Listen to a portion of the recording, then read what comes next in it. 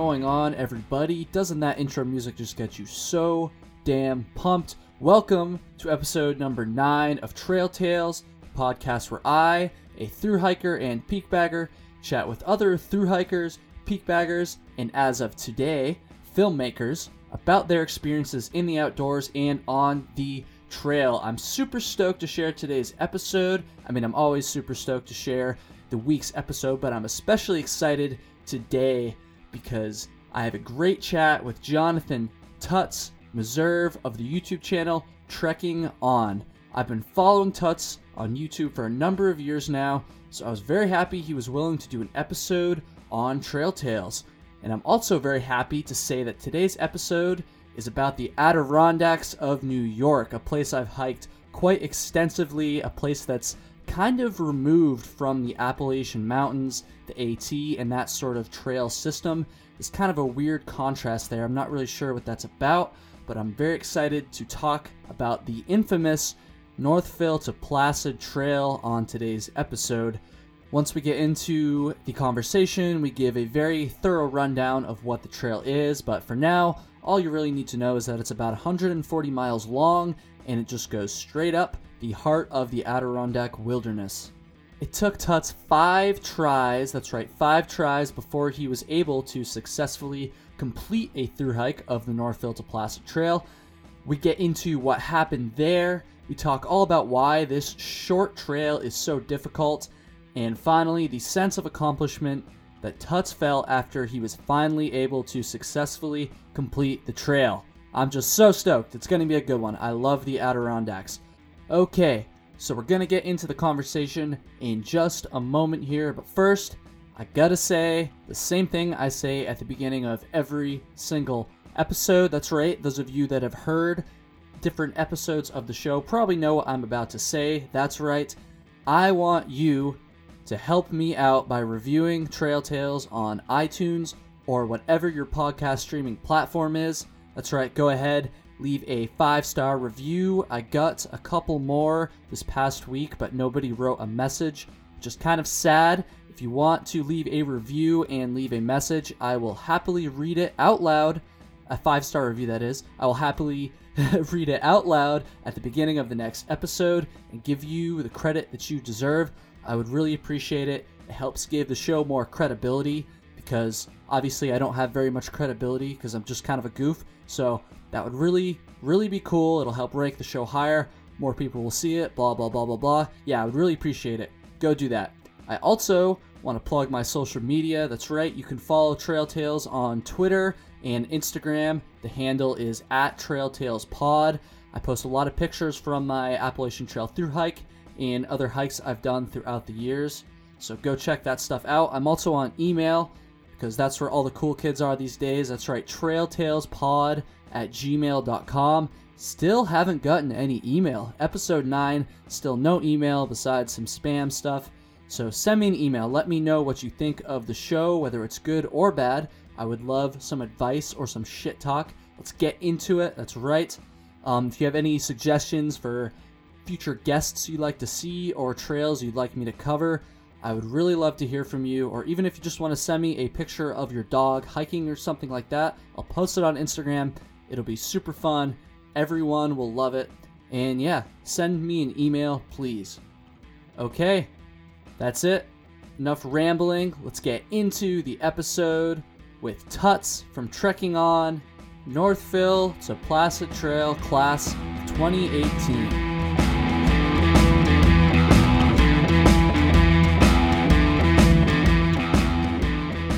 I'm here with Jonathan Meserve, Mr. Trekking On, Mr. Tuts from YouTube.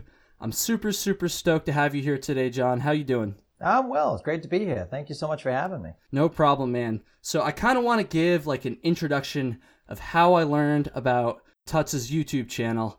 So when I was about 15 years old, I'm from Vermont, as anybody who's listened to the show knows. And I went on a day hike with some friends up Mount Mansfield, which is the highest mountain in Vermont, and almost in the town that I grew up in, right there, 5-minute drive to the trailhead. And that was kind of my very first hike ever. Part of the route up the mountain that I took was on a trail called the Long Trail. And I kind of had some questions about this trail. I was asking some of my friends what it was, and they didn't know too much about it, but they kind of explained that it's like this long distance trail that goes, the length of Vermont. And I was super fascinated by that. I ended up going on another hike a couple weeks later up Camel's Hump, another mountain in the area, and I saw my first shelter on the Long Trail there, and that kind of piqued my curiosity even more. And so when I got home from that hike, I pulled up YouTube, as any millennial does when they're curious about something, and I typed in Vermont Long Trail. And sure enough, the first video that popped up was Tuts' series on his through hike of the Vermont Long Trail. Now this was probably, I don't even know, maybe 2011 or 2012 that I did this. Now, Tuts, when did you actually make that YouTube series? When did you hike the Long Trail? Well, you're going back quite a ways now. That was back in 2010 is when I hiked it.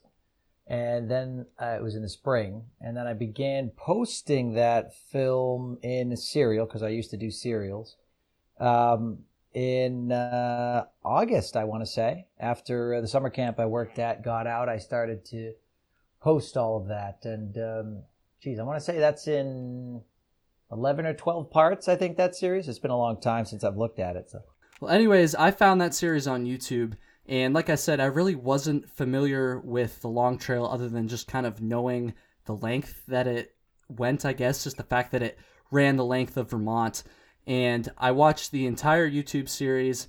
I honestly got to say, that was a huge inspiration for me, a huge peek into the whole through hiking, backpacking thing. And it, like I said, it really inspired me to kind of go out and start my own journey on the Long Trail. I ended up doing it in sections while I was in high school, so over the next year-ish after I saw that video. Oh, that's great. Which ended up eventually spurring me to go on through hike it again, this time in one shot a couple years later, and eventually go on to through hike the Appalachian Trail. So Tuts, I'm just saying this because, dude, I'm super stoked that you were willing to come on here today, and it's like, I don't even know, dude. I'm super stoked about it. I just wanted to kind of give that introduction there to let everybody know that I'm very familiar with your work, and I'm just really excited. But we're not here today to talk about the Long Trail, because we are here today to talk about the infamous Northville to Placid Trail. It's about 140 miles long in the Adirondacks. It runs from Northville, New York to Lake Placid, New York, hence the name. Tuts and I have both attempted through hikes of this trail. One of us has successfully through hiked it, which is what we're going to be talking about quite a bit today. And another thing that we're going to be talking about quite a bit is Tuts' new film. It's called Northville to Placid Trail, If at First. You can find it on YouTube. I'm going to post a link to it in the show notes, and everybody should go check it out right now. That's right. Pause this recording, unless you're driving. In that case, you probably shouldn't check it out because that's dangerous, but, go check it out. It's really good stuff. It will be out at the time that you are hearing this episode, and we're gonna talk a lot about the trail. We're gonna get into everything about Tuts' through hike and some of his previous attempts to hike the trail before he actually was successul with it. Oh, the failed attempts. The failed attempts. I'm pretty excited to hear about that stuff, honestly. Yeah, I'm sure you are. We're going to take a step back to start here, a step back from the Northville Placid Trail. And Tuts, I want to know, how did you first learn about backpacking, and what made you decide that you wanted to share all these trips with the world on YouTube? Oh boy, how much time you got. So I got into backpacking in a very strange way. When I was a young kid, about 11 years old, I was in the Boy Scouts, like many backpackers have been. And I did not realize it at the time. This was in the mid-90s, but 1,000 years ago, when the world was flat. We used to go on daily mammoth hunts. It was fun. I was with a bunch of traditionalist backpackers. And for those who don't really know what a traditionalist backpacker is, they're the ones with the giant frame backpacks from the 1970s, usually like, Vietnam surplus type of deal. And, you load up your backpack with about 50 or 60 pounds of gear, and then you go out, and you have a first aid kit that's like an actual first aid kit that you'd find in an ambulance. You put that on your back. And I was an 11-year-old kid and 70 pounds at the time. And I had a backpack that was infinity sizes too big for me, we'll say. That was, really heavy. I was probably carrying about 40, 45 pounds on my back, and I only weighed 70. So it was not a pleasurable experience. I'm surprised you managed to find your way back out to the trail after an experience like that. Yeah, you and me both. It was a long, convoluted path, if you pardon the term, that brought me back to backpacking. There was the Appalachian Trail, really. I started getting into it when my sister got me a guidebook to the Appalachian Trail. It was a 2003 guidebook. Still have it. There's the Thru Hiker Companion from '03. She was in college at the time. She bought it for me, brought it to me, and I was amazed because, it had all, you've probably seen it. It has all the shelters and it has all the distances and elevations and everything. I was fascinated, transfixed by this. The thought of this journey was 2,175 miles at the time. Of course, it's a bit longer now because they keep switching back in the south because they're lazy. But, I was so amazed by it that I was like, I want to do this. And as soon as I said I want to do this, it sort of became a goal of mine, sort of a pipe dream first, and then it became a goal. But more to your question as to why did I want to film this and share this, and that I don't really have an answer to that. I got a camera for Christmas the year before not the year before, the Christmas before I left for the AT. And, it was sort of it wasn't very early in digital camera, but it was, I still have it. It's a decent digital camera for the time where it could also take video. And I thought, well, heck, this is amazing. I can take video. And YouTube was still relatively in its infancy compared to what it is now. So I was like, well, I could just post these on YouTube and that would be fun. And so I just started doing that, and I just never stopped, really.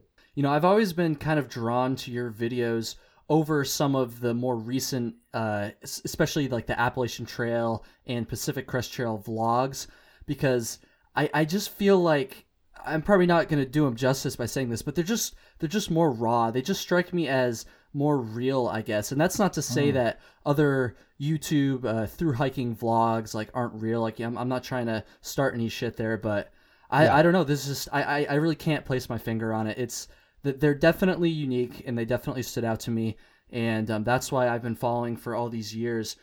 Now, I kind of want to transition into the current film a little bit, talk about the Northville to Placid Trail a little bit. Absolutely. So, for those of you listening, Tuts attempted the Northville Placid Trail not once, not twice, not 3 times. I'm not trying to rub it in, and not 4 times, but 5 times. 5 times before he was successful. So I guess my first question on the subject of this trail, Jonathan, is what happened on it's such a general question, but what happened on those first 4 attempts? Kind of take me through them one by one and tell me what happened and why you weren't successful those first 4 times. Well, anytime, it's a phenomenal question. It really is, because anytime a thru hiker is unsuccessful, they blame all sorts of different factors that are external factors, but really they're internal factors. Really, it's your will that ran out. It was your drive to complete your goal, whatever it is. Most thru hikers are these task-oriented people, right? It's like, I have a goal and I'm going to go out there. There's other types as well. But especially, it's on the AT, it's a little bit different now. But most back in the day and most on all the other little trails around the country, most of these people are the task-oriented people, goal-oriented people. I am setting a goal and I'm going to go out to complete this goal. And, the journey is, an amazing part of all that. And it's really the experience of it. And there are many other types of thru hikers, but what used to be the most common, especially on the AT, and now it's still the most common, but not on the AT, on many of the other smaller trails. And my will on all those, if I am to sort of sum it up, my will on all those attempts kind of ran out. The first one was actually when I hiked the New York Long Path. When I did it was such a pain in the ass. And I really mean that sincerely, because the guidebook was absolute garbage when it comes to being a usable guidebook for through hiking a long distance trail. It's a 350-mile trail, if I remember correctly. So it's not a walk in the park. It's a long, particularly long trail. And my goal originally was to finish the long path and then go right into the Northfield to Placid Trail, because you can sort of do some road walking. Blech. Can't even Your really favorite say that. thing. Yeah, You're going to have to watch the videos to get that reference, folks. Anyway, so you'd have to basically do an extended one of those things to get to Northfield, and at the time, Upper Benson, where the trailhead used to be for the Northfield Placid Trail. And so I was going to do that, and I got to the end of the long path, and I was just like, there's no way I am going to continue this, because I was so destroyed from the long path itself, which was quite a journey, that I was like, yeah, I'm not going to do that. So that was the first, like, quote unquote attempt where I was like, I'm going to do it. No, I'm not. The second attempt, and this is sort of a quote unquote attempt, was I just finished working at a place called Club Getaway in Connecticut. It's like a resort for adults on the weekends, kids during the week. Really awesome place to work and to play. And so it was the fall. It was like early October, and I went up there. I drove right from the place in Connecticut, Club Getaway, all the way up to Northfield. And I'm like, all right, I'm going to do it. I got what I felt I needed to do it, and I was packing up my backpack, and I realized, where's my raincoat? What? Where the heck is my... You're going to want that for sure. Legit. Especially in the Adirondacks. Yeah, and it was a nice, like, North Face, like that first generation North Face sort of blue, sort of really nice sort of raincoat, right? It was like way a step up from a poncho, Mm-hmm. And I'm at the trailhead in Upper Benson looking for this jacket, going, what the heck? Where is my... And so I can't find it. So I call down to Club Getaway. Does anybody see my raincoat? It was a couple people still there closing up shop. Have you seen it? Have you seen this thing? They go, well, we don't know, but you can come back and look, which is like 4 hours from where I am. So I drive all the way back. Where is Club Getaway? It's in Kent, Connecticut, on the border with New York. I know Kent, Connecticut. Do you really? I spent, I kind of spent a night. I tried to spend a night there on my through hike. And ended up having to walk back to... I've told this story before, but yeah, I ended up having to walk back to the trail at like 11 o'clock at night, like 5 beers deep, just because there was no place to stay and I couldn't find a place to put my hammock up. Anyways, continue. Yeah. Sorry. There's not much there in Kent, really. It's a beautiful little town, if you're going for a drive or if you're coming off the AT. But anyway, so I drive 4 hours back after driving 4 hours up. And I'm looking and I'm looking and I'm looking. I cannot find it for the life of me. It's a huge property. It's like 300 acres. Can't find it in any of the lost and found bins. So I'm like, what the heck? Like, I can't do it. And at the time, I didn't have the money to buy another raincoat because I was just like right there. I didn't have this sort of system of making money throughout the year that I have now. So I had to scrap the trip after being at the trailhead. So that kind of destroyed me. And then the third attempt was when I actually got boots on trail. And that's the one that I actually have a failed attempts film about. Where I went up there, I was on the trail for 3 or 4 days, starting in Upper Benson. And just mishap after mishap after mishap just broke me down. I went the wrong way because of a poorly marked section that you can ask me questions about if you want. I do have a section on that. Yeah, my Walkman took a bath, and I can't sleep without my Walkman in the woods. I just can't do it. You can't sleep without your Walkman. What do you mean by that? Like, do you listen to like white noise, or how do you use it to sleep? It depends on the night. Sometimes white noise will do it. Sometimes I just have to have like a basketball game on, or a baseball game, or music playing, or NPR or something. Just to distract me, because I get anxiety when I'm sleeping in the woods at night after all the thousands of nights, maybe 1,000 nights that I've spent in the woods, not just backpacking, but camping and working at different summer camps and such. I still can't do that thing without some sort of security blanket. It's, and it's completely, a placebo. It's not really doing anything, but it helps me sleep. And let's see, and then it snowed. So this was in November, if I recall, right? Yeah, early November. Yeah. Okay. Yeah. Which, as we've learned this winter, snow in November does happen sometimes. Oh yeah. Oh, of course. That's like Tuesday right now, isn't it? Happens all the time. So, yeah, and the snow wouldn't have bothered me too much because the old thru hiker trick of putting Ziploc bags in your shoes. My wonderful trail running shoes with the nice treads that are not waterproof because again, there's almost no such thing as waterproof, as I've said many times in my films. You put the Ziploc bags in your shoes and your feet stay pretty dry. So that wasn't bothering me. But the loss of traction over the course of however many miles I was walking through the snow wrenched my knee a little bit over time, and I was developing this overuse injury. So this is right at the end of it, and after all those mishaps on this attempt, my knee was starting to hurt, and it just broke my will after all the crud that I went through to get there. Right.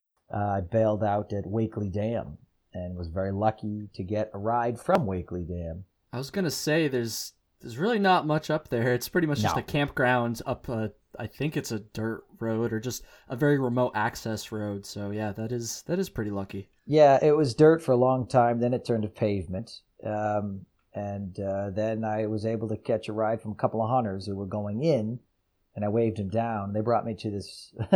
They brought me to this older lady who could barely see and offered to drive me down to the ranger station. And I thought, I've lived a good life. I mean, it's not a long one, but it's a good one. Why not? So I like roller coasters. So we went down there, and she almost ran off the road 20 or 30 times in the, maybe 8 or 10 miles to the ranger station. When I got there, the ranger, younger guy, maybe in his early 20s, was like, "You got to ride with her? Oh my God, she's like going to kill somebody." Hey, beggars can't be choosers. Yeah, I'm like, yeah, whatever. It's fine. I lived. And that ranger was super nice because he took me all the way back to my car. Oh, wow. I've been incredibly lucky catching rides throughout the country when I've needed to.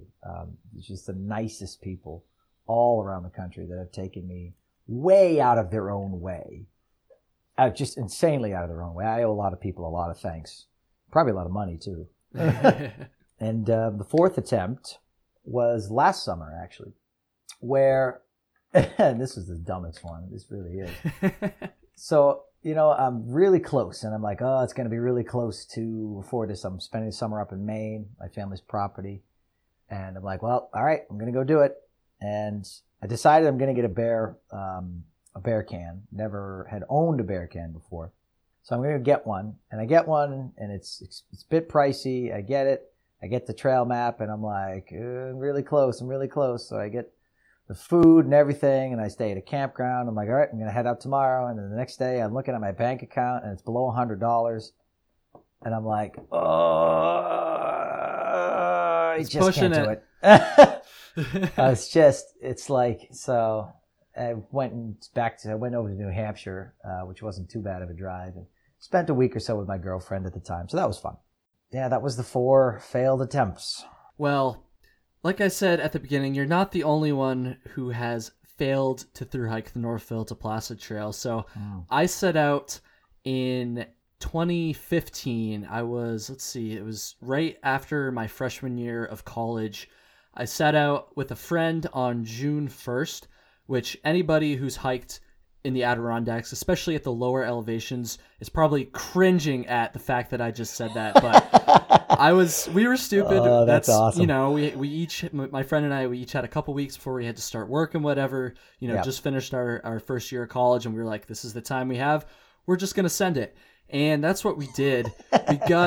We made it all the way to the road crossing at Long, I think it's 26, I want to say, the road that goes into Long Lake. So we were only about probably 2 or 3 days max from the end of the trail. But yeah, you were real close. It's kind of funny because, so I don't know if you remember around that same time in 2015, the prisoners that broke out of Dannemora prison, that maximum security prison. So we were, it's such a stupid story. I feel like such an idiot every time I tell this story. It's beautiful, man. It's wonderful. I love it. So we didn't have any cell service the entire hike up until our last night. We were about 10 miles south of that road crossing where we bailed.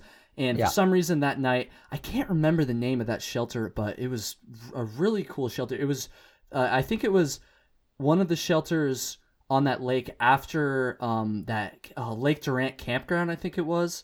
Yeah. I can't remember the name of the lake, but it's beautiful, beautiful spot. Was it the O'Neill Flow? Was it that one? It's not ringing a bell. Honestly. No, that was before that. I can't even remember. But anyways, first night on the whole trail, I had cell service, right? And it was probably about 5:30. We had just gotten to camp, kind of setting our stuff up. And I got a text from my mom that said something along the lines of, just so you know, 2 dangerous prisoners just broke out of a maximum security prison in upstate New York. That's all she told me. She was like, just be careful. And I was like, okay, hold on a second here. Yeah. I was like, upstate New York, that's pretty vague, Mom. I don't think she really understood what the term upstate New York meant. I think she just thought it was like northern New York, but I wasn't really sure. I was like, okay, like where, like, can you tell me the name of the prison, Mom? Like, what's going on here? And I didn't have any data at the time on my phone, so like I couldn't Google it or anything. All I could do was get and receive text messages, and she didn't reply for like 3 hours. So we're just there, me and my friend. We're like, okay, we know that there's a prison break somewhere in New York, and my friend Dan had taken a field trip to the Dannemora prison a couple years ago when he was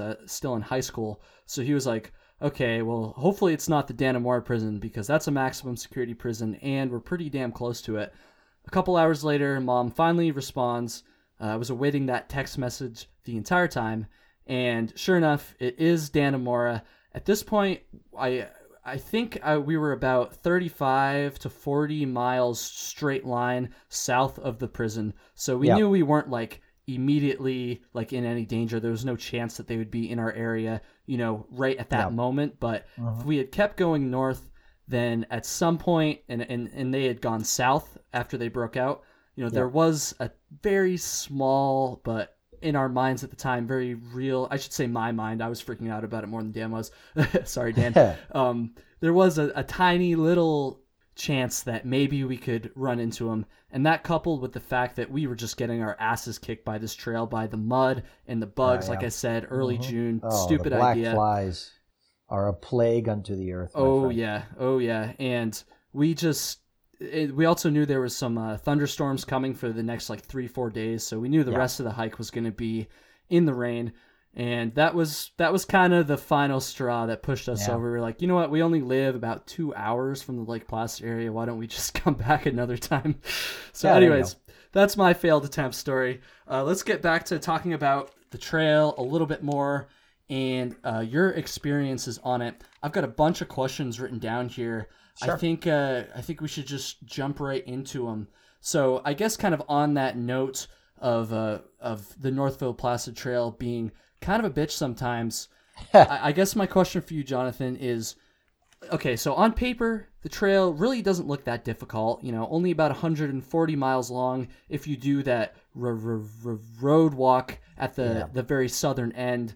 It's not a long trail, and if you look at an elevation profile, it's pretty much entirely flat. There's one, like, I think your video said it was like 1,300 feet, like one little climb, but the rest of the trail is completely flat. So getting to my question here, why is such a short and flat trail so difficult? I mean, it's a very complicated question.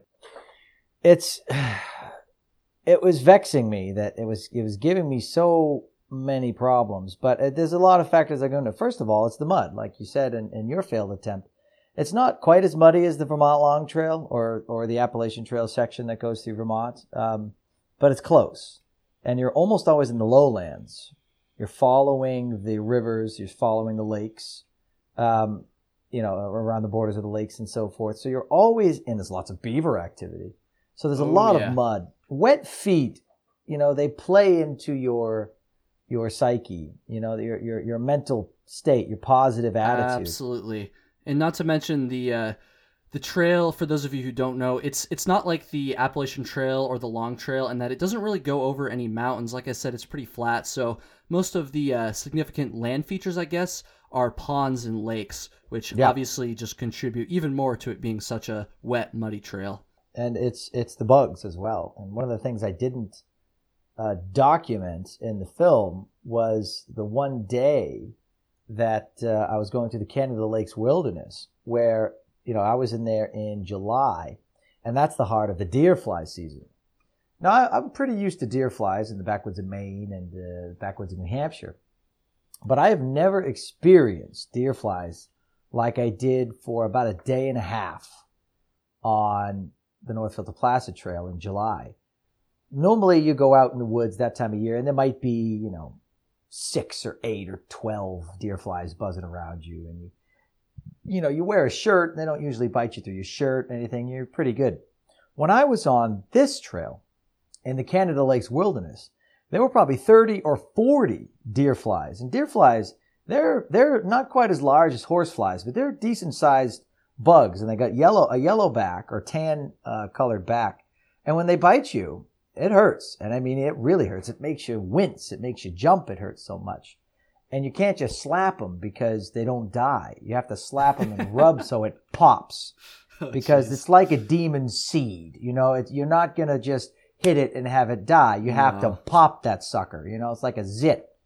You got to pop that thing or it's just going to keep coming up, And I'd never seen that many. And they were biting me through my shirt that is supposedly an insect-proof shirt, right? And I was doused in bug spray, and I had my head net on. I almost never go out in the wilderness without a bug net for my head, right? And they were absolutely assaulting me. They were biting me on the sides of my back, that little part where the backpack wasn't covering. So I couldn't even really get there with my hands to keep them batted away. So what I had to do to combat that, I had a bug screen, like a bug net that I would drape over me at night, sort of hang it up in the shelter, right? Like something you'd see over a cot, in like an old Amazon rainforest film or something, Mm-hmm. So what I had to do is, make that into like a big, almost like a shawl, and drape it sort of around my back and then up over my shoulders and then down my back, and then put my backpack on over that. And that kept him off me, and I was fine. And then about 20 minutes after I made that, I passed a bigger dude, younger dude, who had about twice the deer flies around him that I had around me. And he was having a hell of a time. I can imagine. And I was like, yeah, the bugs are pretty bad. Huh? He goes, oh my God, this is awful. It's like he was. And the Canada Lakes Wilderness is the only place on that trail, as you probably well know, that you are far away. You're more than a day's hike away from a bailout point. Actually, so I was thinking about this at the time. I am pretty sure that West Canada Lakes, that area, is the most remote part of all of New York State, because West Canada Lakes is the most remote part, from my understanding anyways, of the entire Adirondacks, and I'm just assuming that's probably the Adirondacks are the most remote part of New York State. Therefore, it's got to be the most remote part of New York State, right? One would assume. There's no roads out there, and it just takes you the normal person, if you're going deep into it, it's going to take you 2 or 3 days to get in there. For someone, a true long-distance backpacker who's like a speed demon, because there's many different types of long-distance backpackers. You're going to get through it pretty quick, but it's more than a day's hike for, even your Herculean through hikers. And that's kind of a factor as well. So you have the mud and you have the bugs, and it's rough. There's a lot of sections where you're not getting a good stride in, and that wears on your conscience too, especially if you're those real task-oriented people where you just want to go, but you're breaking your stride all the time. You can't get a good stride in for a couple miles. That wears on you too. It's don't be fooled by the statistics about the trail. It's rugged. It's just a tough trail for how short it is. I know, going back to the bugs thing for just a second, there was one point in the film where I remember you were just kind of holding the camera, talking while you were hiking, and there was like a 10-second clip where there was actually a fly literally on the lens of the camera. Deer fly. And usually, I feel like it would just land and like fly away, because I'm pretty sure you were moving at the time, but I mean, that thing was not intimidated. Mm-hmm. It stayed there for, like I said, about 10-15 seconds and did not really seem to give a shit. So the bugs are absolutely relentless on that trail. I mean, I guess it depends on the time of year, but certainly in June, I can tell you they are, and it sounds like they are in July as well. I guess maybe I would recommend doing the trail in the fall if you have a chance, but I know that's not always possible based on people's schedules and stuff. Yeah. So yeah, it's a tough trail for sure. One thing I kind of noticed or made an observation of while I was watching your film, Tuts, is it kind of seemed, and I don't want to put words in your mouth, I guess, but to me anyways, it almost seemed like you were doubting yourself just a little bit at Always. times, kind of talking about, the struggles that you were having while you were out there, and especially bearing in mind, all your previous failed attempts to complete the trail. So I guess my question is, were you doubting yourself when things were going wrong out there? And did that kind of have to do more with your history with the trail or some other like external factor, I guess? Well, it's all internal. Like I was talking about earlier, doubting myself is my default. When I go out to a trail, it's always this, okay, this trail is however long. I'm going to make it to the end. But deep inside, it's like, okay, this is going to be really tough and you might not make it. You always have to deal with those things in the back of your mind, especially if you're alone, like I am most of the time, because there's nobody to tease you. Like say, oh, you can't make it the extra mile today. Come on, you wuss, just get going. That sort of camaraderie can actually really help you to snap out of bouts of sadness or bouts of boredom. Or a lot of people don't realize one of the hardest things for a real long distance lone backpacker is combating boredom. Because if you're doing 35 miles in a day, like I've done many times, you get so bored after the 20th mile and you still have 15 miles to go. So you have to, first of all, you have to like your own company.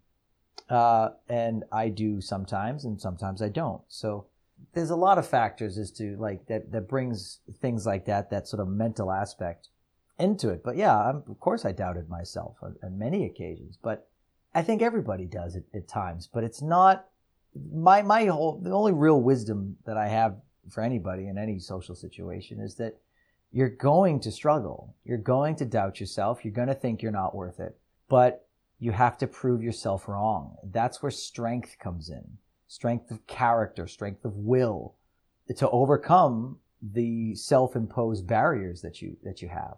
So kind of on this note of the mental aspect of thru hiking, this is something I've covered quite a bit in the show. I've asked a number of my guests about this because it's honestly something I'm very curious about. It's something I took very seriously in preparation for my Appalachian Trail thru hike.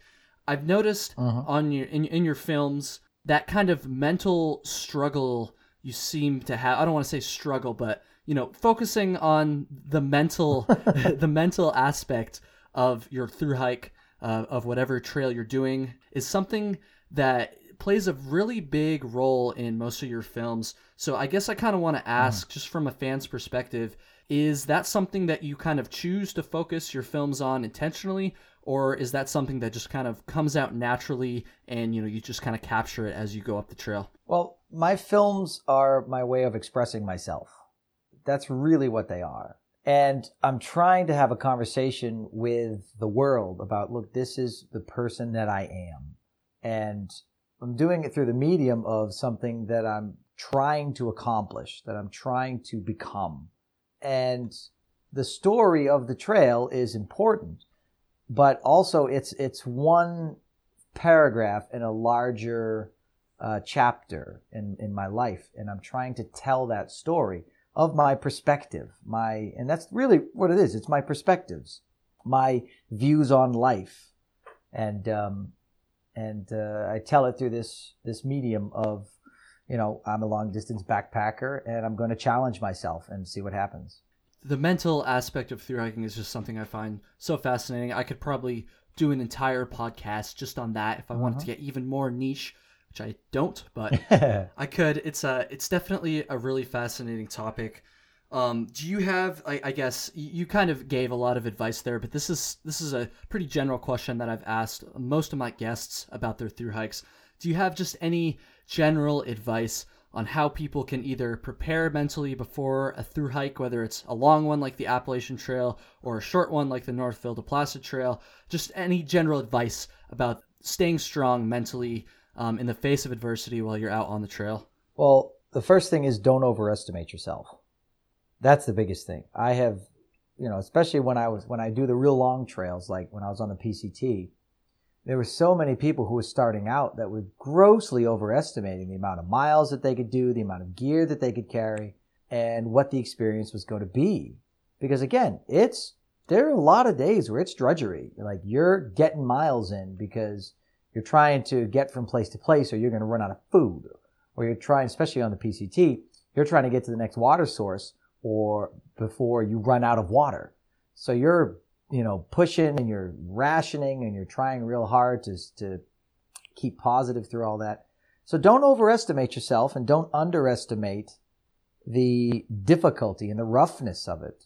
There was a guy in Big Bear, and I don't want to get too far off topic here, but there was a guy in Big Bear in California about to set out on the PCT, and I happened to be going through at the time, and we spoke for a little bit.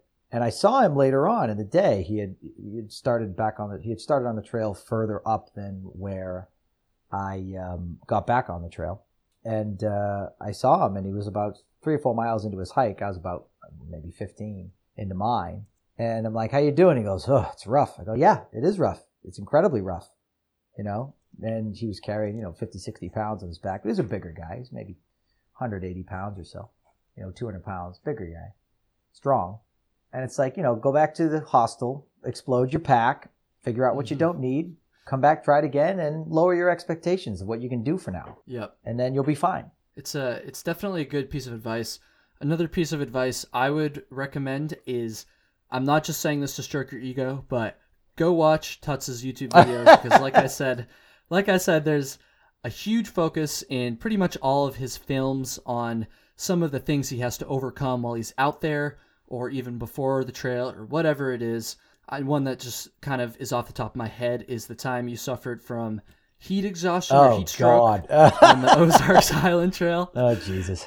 And yeah, every single one of the films has a lot of good stuff in there about that. And I think just watching that stuff would definitely be a useful tool for anybody who's preparing for a thru hike, even if it's not a trail that Tuts has hiked. So on that note, I kind of want to go back to the Northfield Placid Trail before I stray too much here. So one of the things that kind of stuck out to me when watching your film was the amount of miles that you were hiking. I mean, it's not uncommon for, thru hikers to be doing 20, even 30 plus mile days, depending on the terrain and the trail that you're on, of course. But I just got to ask, because I know you unintentionally did a almost 40-mile day at one point. Yeah. But even that aside, the rest of your miles looked like they were pretty high, I would say, especially for someone hiking a shorter trail who, hasn't been hiking for 2 months already and has their trail legs, per se. So why did you choose to do such big mile days? Yeah, I was out of shape too, to be honest with you. I know that sounds awful, but no way. You can't do those miles if you're out of shape. There's no way. You should see me when I'm in shape. Ha ha ha. No, but I've been suffering from injuries all throughout the winter and the spring because of a fall I took in a driveway. So I had a bruised bone in my knee, so I couldn't run. So when I say I was out of shape, I was actually not in particularly good shape when I left for that trail, for me anyway.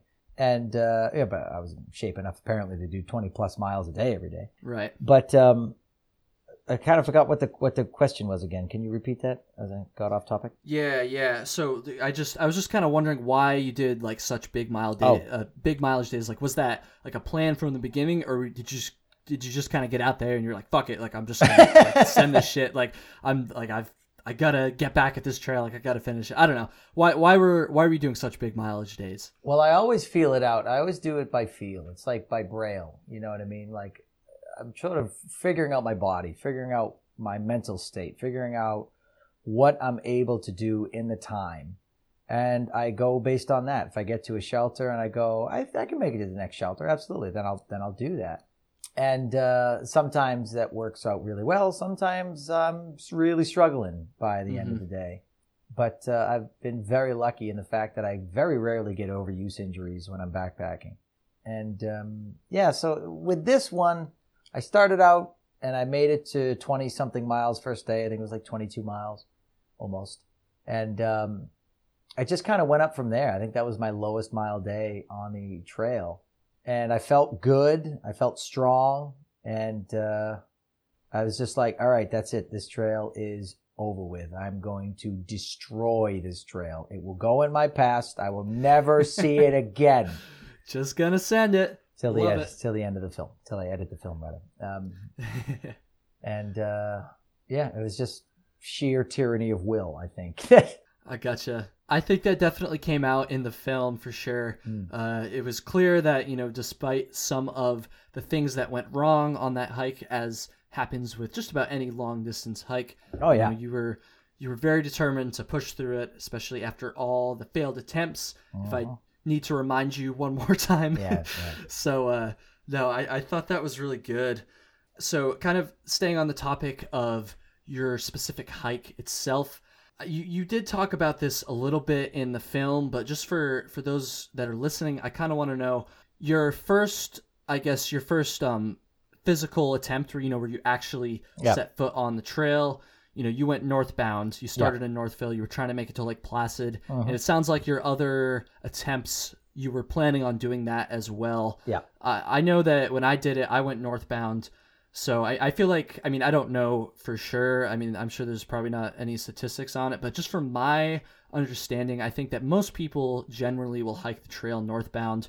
But you decided, on this final successful attempt that you wanted to go southbound. Can you just kind of talk a little bit about why you made that decision? Well, I was going to do it northbound, but the only ride that I could get, and I have to do a shout out to the person that gave me a ride. Her name is Danielle, and because of the experience that she had with me, and I guess with a couple other people as well, doing shuttles, she decided to start up a shuttle service. Oh, nice. Danielle Walter, phenomenal human being.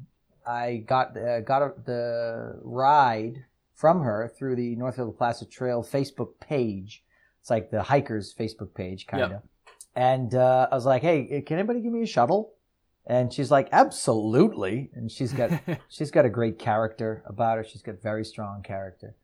And she was going up that day anyway to the High Peaks region. And she goes, well, I got a place for you to leave your car. And because I couldn't do it at the kiosk, there was like a carnival that day. And so I couldn't do it there. But she goes, oh, yeah, you leave your car here in front of my friend's house, which is like half a mile from there. And I'll take you up there and drop you off. And I'm like, oh. So Danielle, seriously, awesome. Thank you so much. I owe you a lot. So it sounds like that decision was more based off of, I guess, convenience rather than trying to take like a different approach after, the, to remind you again, the failed attempts before. So yeah, it was convenience, and I was totally okay with it because it's like, well, maybe this is a good omen for me. Not that I'm particularly superstitious, but it turned out to work. Hell yeah. Another thing that kind of stuck out to me in the film, I watched it twice. I watched it last night, and I watched it about 2 hours before we started filming. And one of the things, like I was saying, one of the things that stuck out was the thing that you mentioned when you got to a point that you had previously had a little mix-up at. That is I think you know what I'm talking about, the point where there was not a sign the first time you went through. It kind of threw you off, and you ended up going about 7 miles in the wrong direction. Why don't you just kind of explain what happened there, and then I kind of want to transition it into a broader topic, something that you've talked about in other films as well, of how important it is to have solid information in your guidebook and your maps and stuff. So God, I don't mean to bring back bad memories, but I got a slew of them. I want to know. But that's life, you get on with it. Absolutely. So this was back when the trailhead for a through hike was in Upper Benson, which is near Northville. And it was only like 126 some odd miles, the trail, because the road walk was so extensive that they just didn't include it in the through hikes. So they said, it's a 126 mile trail, whatever. So about a mile and a half or so up the trail from Upper Benson after a beautiful suspension bridge, which, as you know, are everywhere on that trail. And Oh yeah, quite a bit of them. Amazing to cross. It's like the highlight of the trail is these creaky, really unstable feeling, but particularly stable in objective truth bridges. And right after that, I got to a point where there was a blowdown in the middle of the trail, and you really couldn't make it out. It was a little bit uneven, and you couldn't really even make out the trail. My senses told me to look up to the right, just your through hiker sense, right? You have it, and you go, okay, I think and there was a blaze just on my right. Goes up a little hill, up like a draw, and okay, there's the trail, blue blazes, and I just start going up. And 7 miles later, I came out on a road, and I'm like, this road shouldn't be here. This is not on the map. Something is wrong. And so I'm looking and looking and looking. I'm like, did I go this far and pass all these shelters? Am I hiking 5.5 miles an hour? Probably not. Something's wrong. Something's up. And there were no signposts at the time. There was no signpost at the road. There was no signpost at where I took that right. So I didn't know anything. There's a little parking lot across, and I walk over there. There's nothing. What year was this? 2014, I believe. Because I was going to say, I'm pretty sure that sign was there when I was going through in the spring of 2015. So you must have just missed it. Yeah. Funny story about that. I published that film pretty much right after I did it because I had very little footage because I didn't finish the damn trail. And the Northfield to Placid Trail people got in contact with me almost immediately. And one of them did. I think it's Tom Wemmett or something like that. That name sounds familiar to me. Anyway, he said, yeah, I've been on the rest of the crew for like 3 weeks. It's like, we got to mark this better. We got to put a signpost there, blah, blah, blah. You're not the first person to do that. And he was like, he was like so like apologetic and everything. Uh-huh. But anyway, so I decided, okay, well, I didn't cross any pavement. And this is the first pavement I've seen since the trailhead. So if I take a right here and I just keep going in this direction and I keep taking rights, eventually I'm going to get back to my Jeep, or I'll hit something where I can identify where I am. Turned out to be a good decision. I was able to get back to my Jeep within a few miles. Wasn't that far away from the trailhead. And so I got back to my Jeep and I decided, okay, I'm going to sleep in my Jeep or wherever I slept. I forget where I slept. And went back at it the next morning. And, I went out and got to the trail intersection, made a little piece of film while I was there, and then kept going up that trail, up the real way the trail went. And that was that was the second mishap on the trail, to be honest with you, in the first mile and a half. So I kind of want to transition a little bit more into the end of your hike. Now, this was, the final few minutes of your film where, in my opinion, I don't even know, the part that stuck out to me the most, I guess.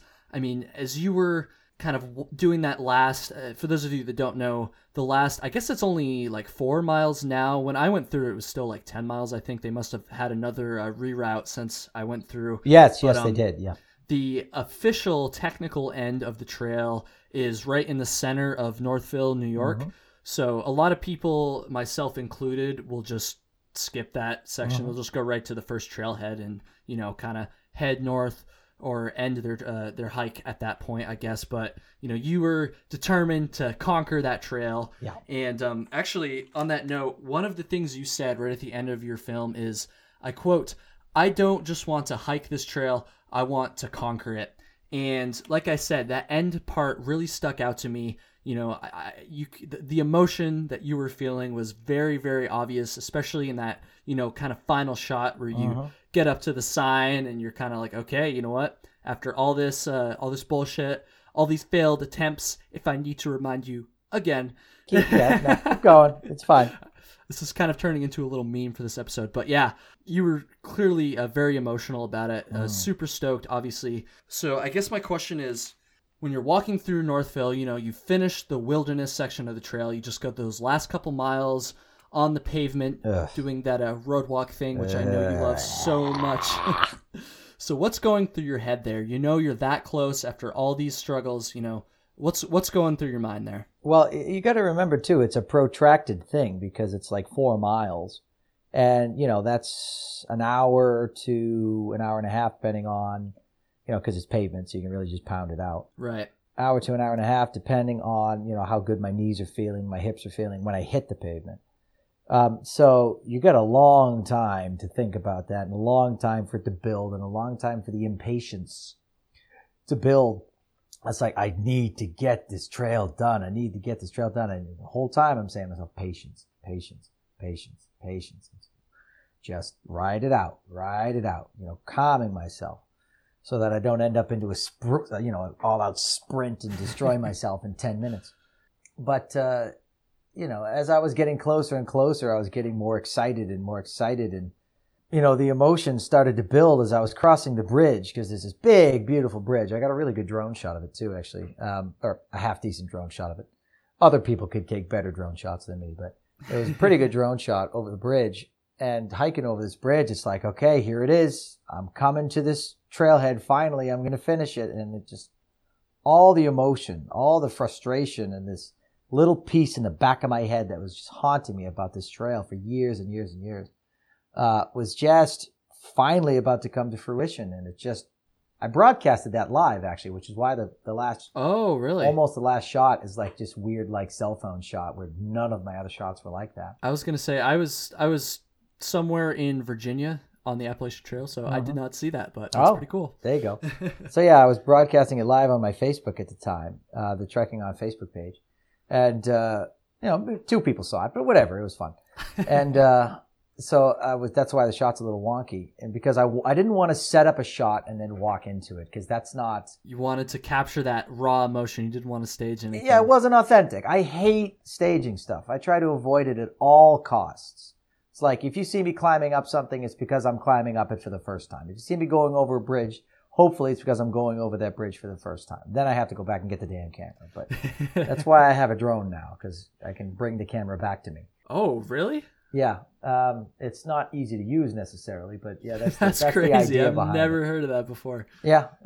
I didn't use it as much on that particular trail. My newer films that are coming out in the preceding months will have a lot more drone activity on them. Cool. So you can look forward to that anyway. And yeah, just that emotion just spilled over and just came out, and it was totally authentic. I wasn't forcing anything. I was feeling everything, No, you could really tell from watching it that, I mean, it all just kind of came out there. I gotta say, I'm generally not a very emotional person, so it's kind of weird for me to talk about, but that shot kind of like instilled something in me. I don't know. Originally, after my failed attempt on the Northfield to Placid Trail, I was thinking that I would just go back and do that last 30 miles just in an overnight, on a weekend or something. It's really only, like I said, it's probably only about an hour and a half, 2 hours maybe to Lake Placid from where I live in the Burlington, Vermont area. So yeah. that was my plan originally, but dude, there's just something about that shot and I guess just the film in general that kind of made, I know I said this to you last night when we were chatting, it kind of made me want to just go back and just redo the whole thing, like do a proper end-to-end through hike. And I think I would honestly probably do the road walk at the end or the beginning, depending on what direction I go as well. So I don't know, like a lot of inspiration today, Tuts. Like, I don't know, like it's good stuff, man, for sure. I greatly appreciate that. I really do. And I hear that sometimes, and it always like warms my heart and helps me to reaffirm sort of why I'm telling my story, because I came from some sort of tough areas, sort of emotionally, not a tough area sort of physically. You see my neighborhood I grew up in. It wasn't a bad neighborhood at all, but a lot of trauma in my young life. And it's like, I want to help people to rise over that, and maybe in a very self-serving way, I guess, but because it helps me feel like maybe my life has been worth it. Maybe I went through all that for a reason. So when I hear that sort of stuff, and it's rare, but when I do, it always makes me feel very happy. So thank you very much for telling me that. No problem. And thank you for pumping out the good content. I know a lot of people, I'm sure you've experienced this yourself, love to just kind of live vicariously through those YouTube videos, when you're sitting in class or at work or just kind of wasting time on the weekend or whatever it is, especially during the winter, if you're me, it's great to kind of go through and almost experience some of those things through the content that not just yourself make, but lots of other great filmmakers on YouTube, lots of through hiking filmmakers make. So it's good stuff, man. We're at almost an hour here, so I kind of want to start to wrap things up. Sure. So before we go, I kind of want to give you a chance to plug your Facebook and any other social media that you may or may not have, and tell people where they can go and check out your stuff. Well, yeah, I mean, if you enter Trekking On YouTube, all my stuff comes up quite simply. Please give me a subscription because I don't have many of those. And Facebook, it's Tuts Trekking On, @Tuts Trekking On. And I have a website, trekkingon.com. I got it early enough to be able to actually get the .com, so yay me. There you go. Back in 2010, I believe I got that. So it's been a while now. Yeah, you've been at it for a while. That's another thing actually I meant to say at the beginning is I don't want to say you were like the first because not even I'm not close. sure, but I don't know. At least from my understanding, you were among the first. I don't want to say vloggers because you don't really vlog, but one of the first filmmakers, through hiking filmmakers on YouTube, which I think is how I kind of found you. So I don't know. My last question here. I know at the end, or maybe it wasn't at the end of your film, maybe it was on Facebook, I can't remember, maybe it was both, I can't remember, but you said that there was more to come for Trekking On very soon. Yeah. Is there any chance you can give kind of a sneak preview of what's going on, what the future of the YouTube channel and your content holds? Any exciting films coming out soon that you can spill the beans on? Yeah, absolutely. So I got 3 more major films coming in the next 3 months. I'm going to do 1 a month. And then, of course, there's a preview that comes the week before the release. And then I'm going to do a companion video the week after. So it's going to be sort of like this, where my viewers get a chance to ask me any questions that they want. And I'm going to review the trail itself, sort of like what I did here. And also give anybody a chance to ask any questions about that particular trail, and do something like that. And my films that are coming out are the 3 other adventures I did over this summer. I did a trip down in Kentucky on the Sheltowee Trace, another trail that I had a failed attempt on, and that's a theme for me, dude. I'll get it eventually. Like I always, if I fail at something, that's all that matters. First attempt in learning. Just remember that. Fail. There you go. First attempt in learning. And I got a fishing expedition I did throughout the state of Maine, looking for lake trout, or togue as they call them out there. And then I got, and that's actually, I got a really lot of great footage of that one. And then the last one is a 5-day paddling expedition on the largest lake in the state of Maine, Moosehead Lake, where I was in a kayak camping for 5 days on that gigantic lake. And that was quite impressive. Good stuff. So everybody, go check that stuff out. Trekking On YouTube and Facebook. Tuts999 is the official handle, I believe. No, it's Trekking On now. Oh, is it? Okay. Yeah. See, I still know you as Tuts999. Yeah. But like I said, I'm kind of an OG fan, so. Yeah. My bad. Trekking On. Go subscribe. Go check all that stuff out, especially the Northville to Placid Trail film. Like I said at the beginning of the episode, I will have a link to that in the show notes. And that's pretty much all I got. Tuts, thank you so much for taking the time, man. I really appreciate it. Not a problem at all. Thanks for having me on. I greatly appreciate the invitation. Of course. And for everybody listening, thank you very much. I really appreciate it. That's all for now. Have a good one.